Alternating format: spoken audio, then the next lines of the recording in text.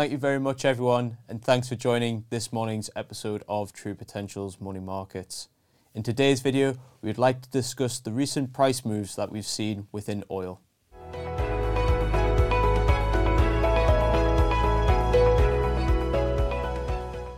Yesterday, we saw the oil price climb to about $90 for Brent, which is the European traded oil market, and about $86 for crude oil, which is the US-based oil market.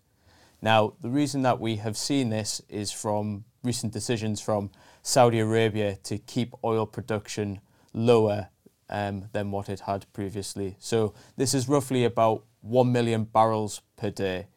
Markets had been expecting Saudi to keep this continued through to the end of October, but the decision yesterday stated that they're going to continue through to year end. Hence, we saw oil prices actually move higher throughout the day. Now, to provide some more context to how high oil prices have got, if we just go back to the end of June and measure how oil prices have changed within that time frame, they're about 23% higher, and to get back to when crude and Brent were at those prices, we're talking about November 22. So oil prices are certainly elevated compared to recent history.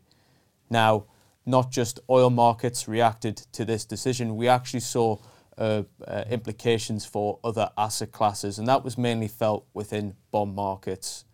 In these videos, we've discussed previous issues that the bond market has faced this year or within the recent past in terms of stronger economic growth, particularly from the United States, then also the increased issuance of bonds coming from developed market governments.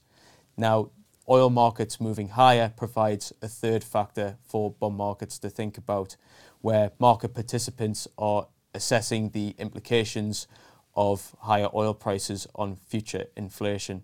If we also think about how the bond market, in terms of the different maturity buckets, have reacted to that, we know that short-dated bonds are more influenced by interest rate decisions, whereas the longer maturity bonds are more influenced by growth and inflation expectations. So what we have seen over the recent period during oil's rise is that actually longer-dated bonds have performed worse than shorter dated bonds, i.e. we've seen yields at the longer end of the curve move higher than what we've seen on the short dated bonds. Thank you very much for watching today, and we'll catch you in tomorrow's episode.